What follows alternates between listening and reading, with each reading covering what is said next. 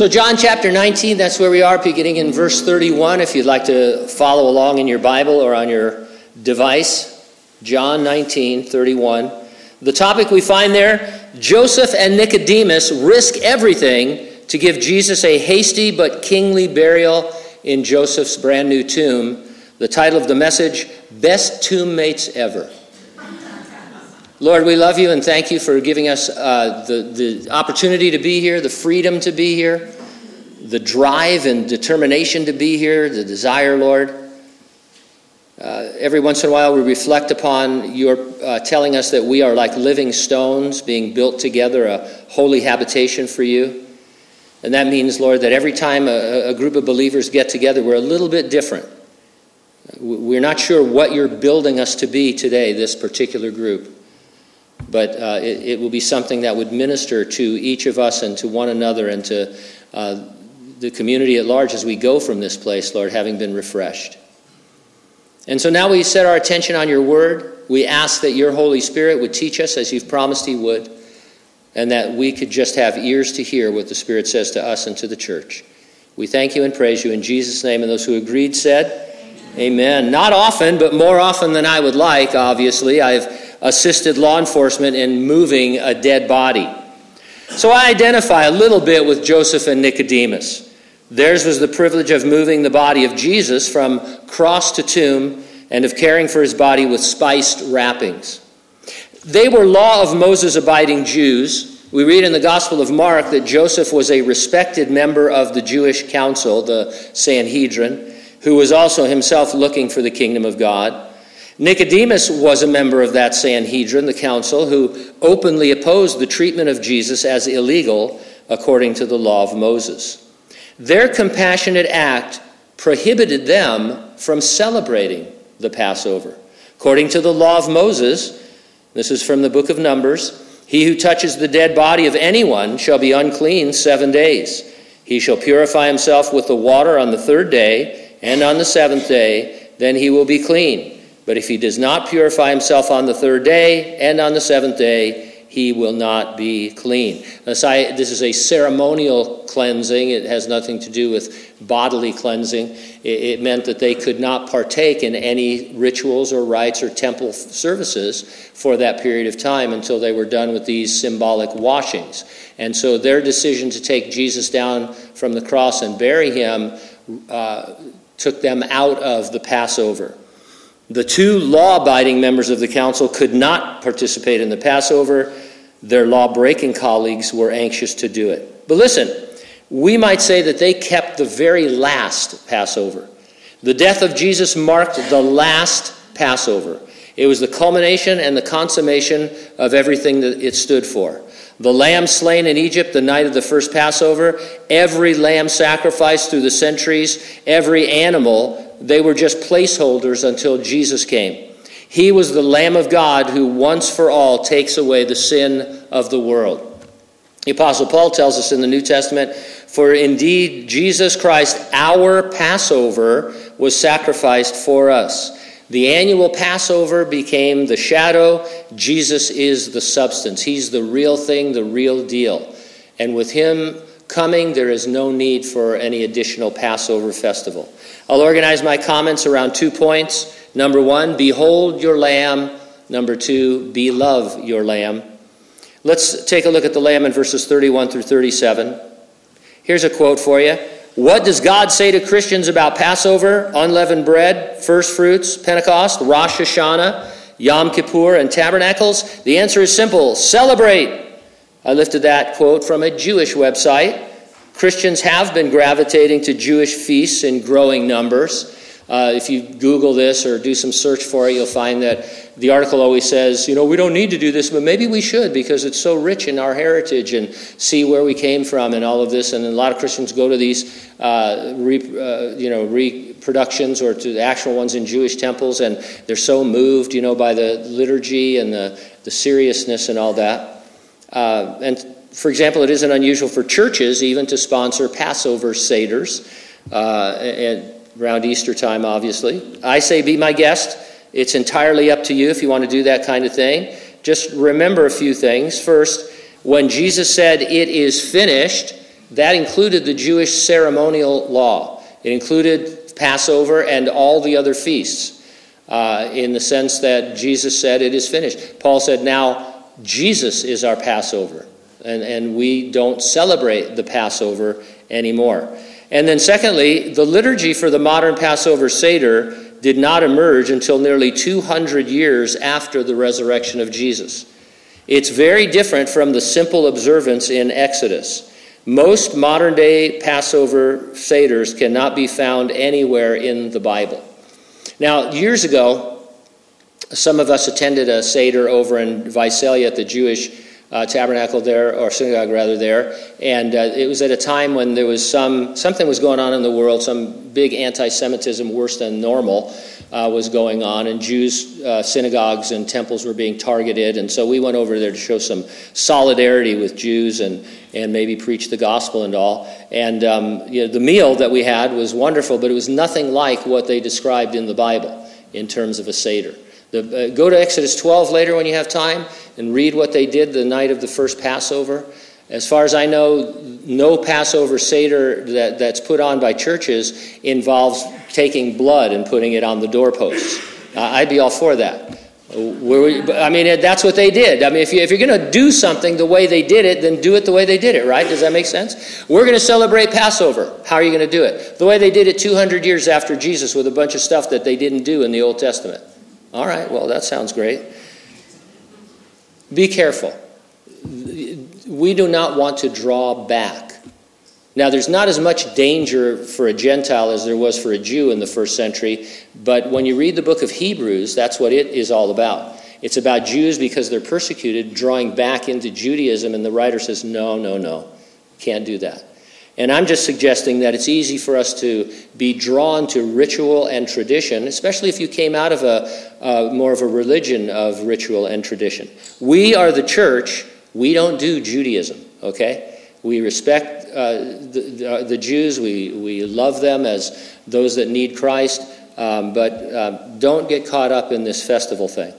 Verse 31, therefore, because it was the preparation day, that the body should not remain on the cross on the Sabbath, for that Sabbath was a high day, the Jews asked Pilate that their legs might be broken and that they might be taken away. Does anybody really know what day it is? I kept asking that question as I read various commentaries on this section. Scholars sharply disagree on the chronology of events during the Passion Week. At issue is a possible conflict between John's account of the Passover meal and the account in the other three Gospels. It would seem that Matthew, Mark, and Luke record Jesus eating the Passover with his disciples before he was crucified. John says that Jesus was crucified at the very moment the Passover lambs were sacrificed in the temple. If that is true, then Jesus could not have eaten the Passover meal with his disciples, because that followed the slaughtering of the lambs. My head hurt trying to figure it out. One solution, however, rises above the others. There are many possible solutions to those who think this is a contradiction, but one makes the most sense, and it's corroborated by the fact that the Dead Sea Scrolls reveal there were two separate calendars which were used in the calculation of feast days. One was Galilean, while the other was Judean. Now, at first you scratch your head and said, really, Gene, two different calendars? And I say yes, because let me ask you a couple of questions. If I asked you the date of Christmas, you would say December. Most of you know when Christmas is. That's good. Many Orthodox Christians around the world say it would be January 6 or 7. What's that all about? Those Orthodox churches use the Julian calendar. They don't use the same calendar we use. They use a Julian calendar. And so even today, Christians can't agree on when Christmas is.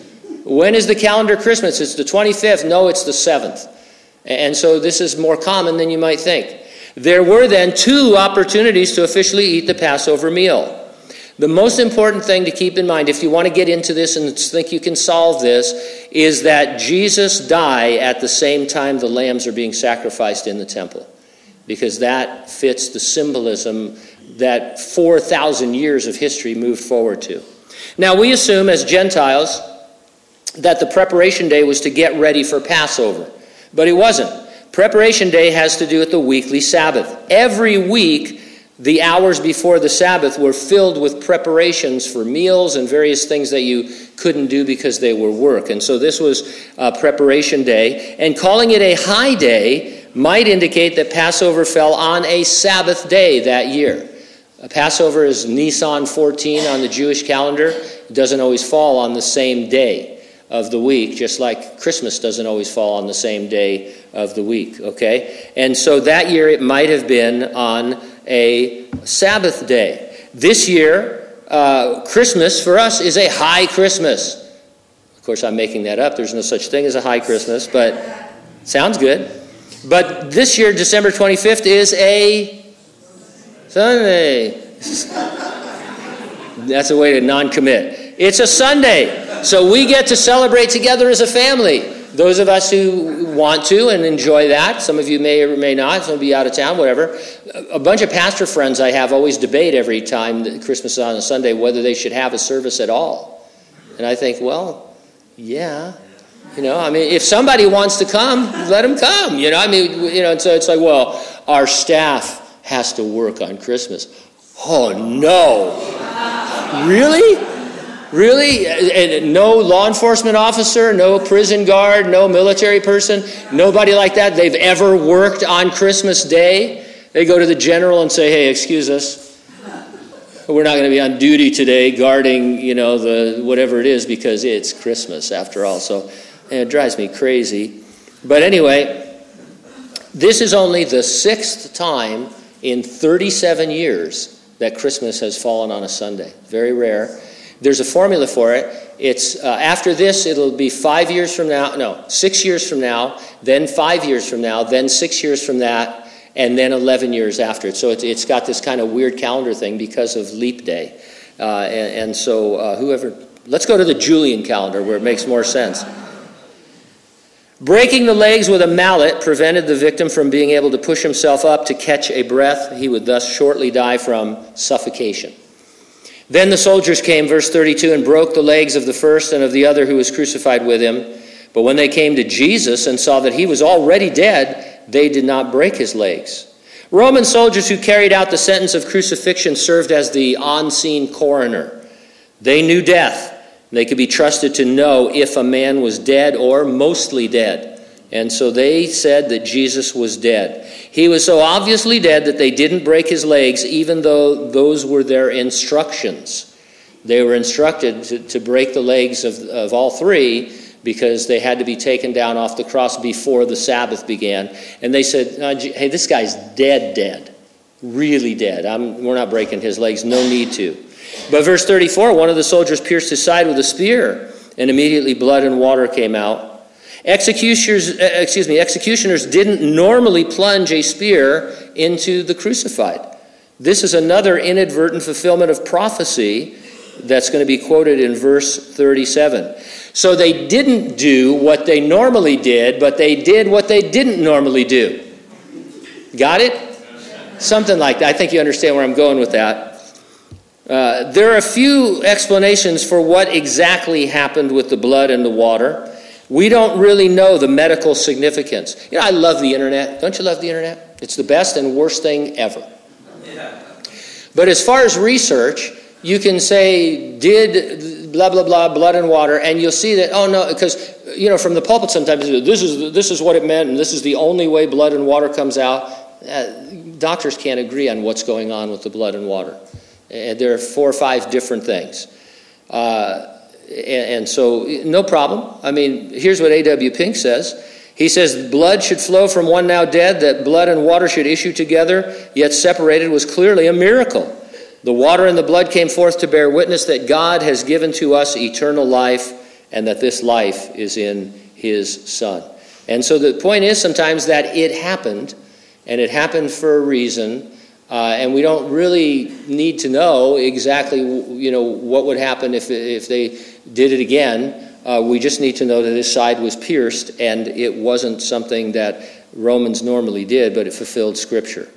And so verse 35, he who has seen this has testified, and his testimony is true, and he knows that he is telling the truth so that you may believe. Now, John's talking about himself, and he could have inserted this declaration just about anywhere in his gospel. Why here? Well, I know this might sound obvious, but it's super important that Jesus died. Going back to the Garden of Eden, God told our parents that if they disobeyed his one command, if they sinned, they would die. They sinned, bringing death upon themselves and their descendants. That's you and I. Sin demands death. God said, when you sin, you die. Paul put it this way, the wages of sin, or what's due for sin, is death. God promised, though, that he would come as the seed of the woman to be a substitute in paying the penalty of death. Right there in the Garden of Eden is what they call the first gospel, the first evangelistic message, where the Lord says, you're going to die, and all your offspring are going to die, and if nothing happens, you're going to die eternally, but something is going to happen. The seed of the woman is going to crush the devil and be the substitute for our penalty. Now, it would take some time. 4,000 years has gone by between then and the cross. In the meantime, God said he would accept animal sacrifices as temporary substitutes. And so he says, hey, I'm going to come and die in your place. I can't do it right now because it's a pretty involved plan. And you're going to see it unfold over the next 4,000 years. But it's going to happen just the way I promised it would. And we think, man, that's a long time. But Peter said in his epistle, remember, how long is 1,000 years to the Lord? A day. A day is like 1,000 years. Not that it's an equivalence. It isn't a math thing. It's that it's a short time for God.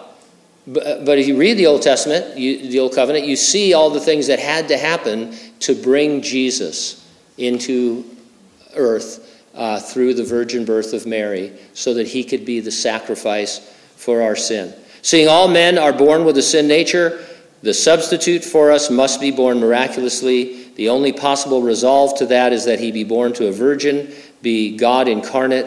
Being without sin, he could take our sin and give us his righteousness. And that's what being a Christian means technically. You come to the cross, you know that you're a sinner in need of salvation, and the Lord says, I died here to take your sin upon myself as your substitute, and you now can have my righteousness, like a robe that you wear that identifies you as a Christian. Are you righteous? No, you won't be until you're raised from the dead or raptured and you have a perfect body. But God sees you as righteous. He declares you justified before him. He justifies sinners based on the substitution of his Son. Salvation only comes through substitution. Verse 36, for these things were done, that this scripture should be fulfilled. Not one of his bones shall be broken. And another scripture says, they shall look upon him whom they pierced. These verses are Numbers 9:12 and Zechariah 12:10. I like to think of John as a guy who did weekly prophecy updates in the church, right? Well, I mean, he's a big prophetic guy, right? The book of the Revelation, that would be all his doing under the inspiration of the Spirit. But he brings up in this section about Jesus and his crucifixion, he's continually referring to fulfilled prophecies and pointing out to the reader these fulfillments of prophecy, because that is a powerful testimony. Even more powerful, Jesus fulfilled them while dead. He was dead when they decided to not mallet his legs. He was dead when they pierced his side. He was dead when he was buried among the wealthy in an unused tomb. I'd like to see Nostradamus try any of those. I get thoroughly annoyed by the attention so-called educational television pays to Nostradamus and his weird, what they call quatrains. I'm just going to call them paragraphs because I can't stand that word. If you read any scholarly stuff, I try that sometimes, but I can only read a short amount of it. But there's one author I read, he's a good guy, but he talks of the little sections of Scripture, he calls them pericopes. Yeah, it's spelled pericope, but I think it's pronounced pericope. And every time I see one, I'm just like, no, I'm not going to say that. So this paragraph. So this guy Nostradamus, in 1555, he published a work with 1,500 paragraphs. Scholars have found an amazing 9 that might be considered prophetic if you look back on history kind of liberally. Like there's one that talks about Hister. You know who that is? Hitler. Hister, Hitler, Hitler, Hister. Did you know that Jesus fulfilled 27 messianic prophecies in one day? Or that he fulfilled 300 plus throughout his whole life? Hugh Ross writes, unique among all books ever written, the Bible accurately foretells specific events in detail, years or centuries before they occur, not looking back, trying to find something that might be true, but before they occur. Approximately 2,500 prophecies appear in the pages of the Bible, 2,000 of which have already been fulfilled to the letter with no errors. The remaining 500 or so reach into the future and are unfolding as days go by. Since the probability for any one of these prophecies having been fulfilled by chance averages less than 1 in 10, figured conservatively, and since the prophecies are for the most part independent of one another, the odds for all those prophecies having been fulfilled by chance without error is less than 1 in 10 to the 2,000th power. That would be 1 with 2,000 zeros written after it. Which is like saying it's not possible, right? It's mathematically impossible, unless you're a mathematician or an atheistic scientist who says, sure it is. Give me an infinite number of universes and anything is possible. And so that's what it comes to now. Science is now Doctor Strange. Right? It's like, yeah, you're right. If there was only this one universe, I'd have to say there's a creator, and I'd have to say that, that prophecy proves it true. But there are infinite universes, and so I don't care what you think. I just know that I don't like to retain God in my knowledge, because I'm, smarter than God. And so that's really where we're at. I do find it even more outrageous that so many Christians have no interest in future prophecy whatsoever. And it's just at the time so many things are being set up for the Great Tribulation. I mean, I really think that your non-believing friends, if they heard even a little bit of a prophecy update, they would go, really? That's what the Bible says? Because nobody's telling them anymore about prophecy, and so let's do it.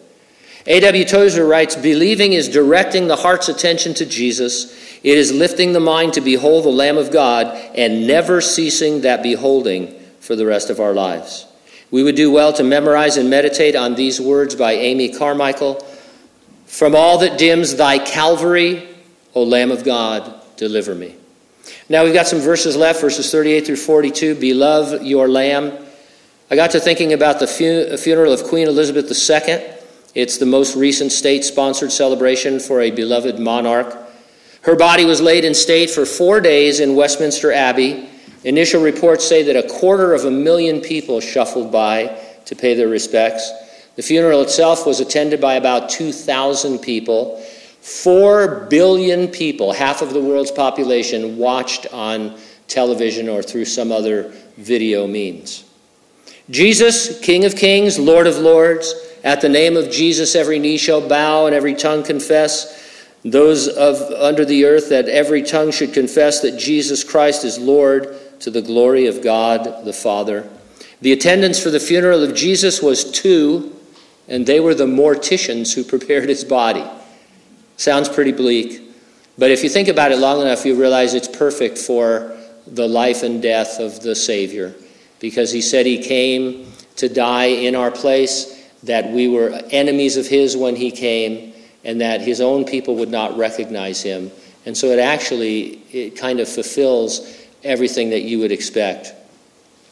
Verse 38, after this, Joseph of Arimathea, being a disciple of Jesus, but secretly, for fear of the Jews, asked Pilate that he might take away the body of Jesus, and Pilate gave him permission, so he came and took the body of Jesus.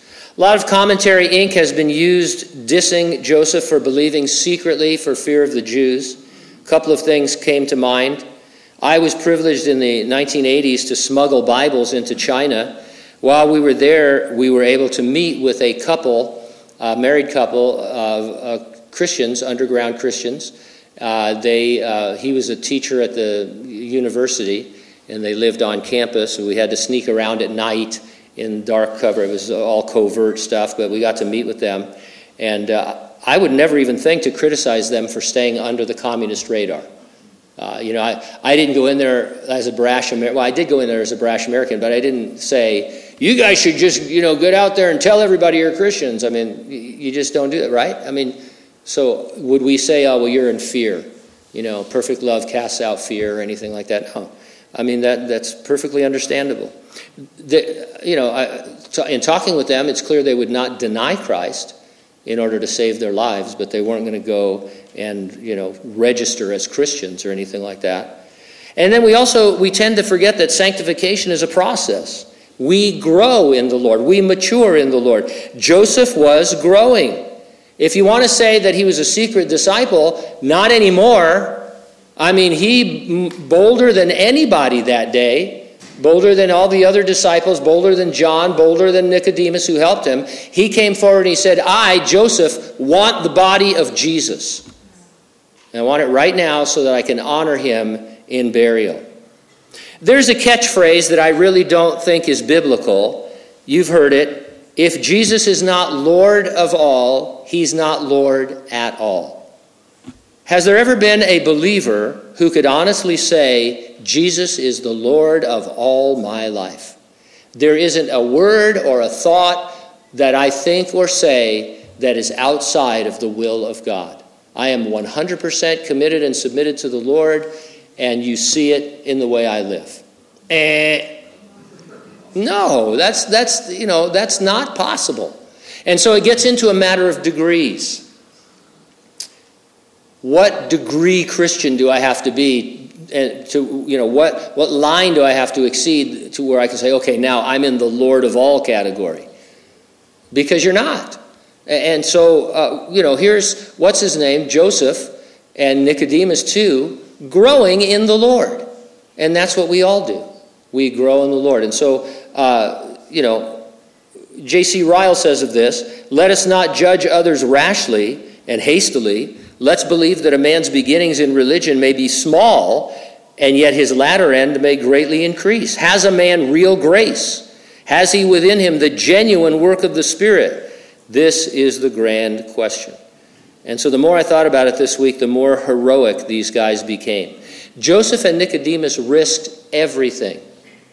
It would be suspicious in the eyes of Rome, considering there was talk of Jesus being an insurrectionist bent on overthrowing Caesar. They'd for sure be added to the terrorist watch list. I mean, this wouldn't help them with the government at all. The Jews might excommunicate them, cutting them off completely, seeing as they had decreed no one should have anything to do with Jesus, and seeing as they had put Jesus to death, and that these guys were part of the council. There's no indication that Joseph or Nicodemus had any hope that Jesus was going to rise from the dead, and so they did it because it was the right thing to do. In each of our lives, at some point or points, it probably won't be as dramatic as this, but there come a time when you're going to have to put something on the line, when doing the right thing is going to cost you something, maybe something dear. So if people look at you as a secret believer or a fearful believer, God's working in your life. Don't worry, he'll bring you to that place where you can make the right decision and say that you love him more than anything.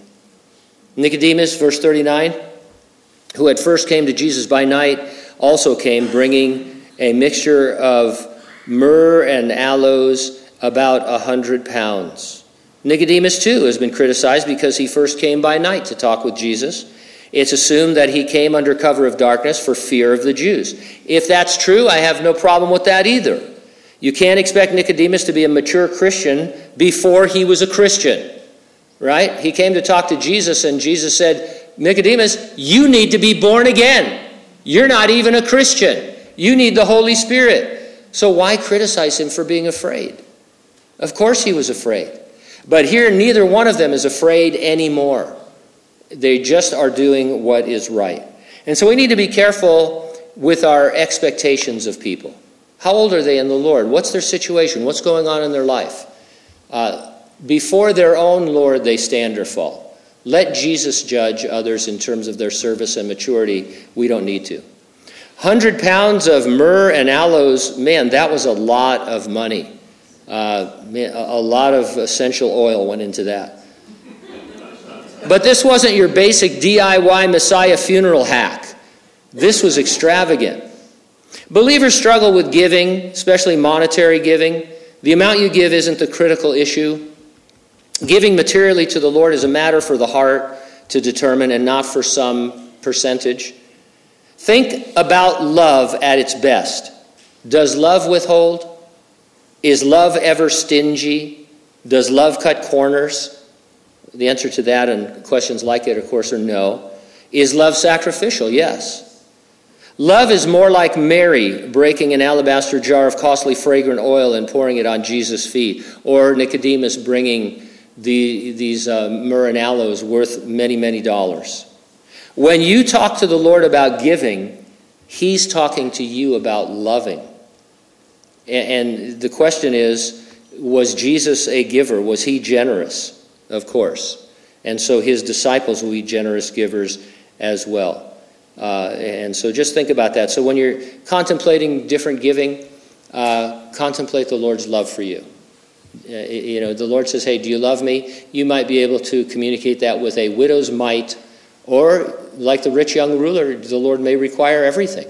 And so he set the parameter. That's a pretty big line. The smallest amount of money anybody could have, and in one sense, the greatest amount of money anybody could have. And so we are all on that kind of a line trying to determine what the Lord is saying to us. And so just let him speak to you and do what he wants. I bring up a disclaimer because, we almost never talk about money. We talk about it. I always say, hey, we talk about it when it's in the Scripture, and it is. I am so, every day I think how blessed I am that for 37 years we have never really had a financial problem here at the church. And it's not due to good management. I mean, we have good management. It's not due to that. It's certainly not my doing. Nobody's blowing a horn for anybody. It's the Lord.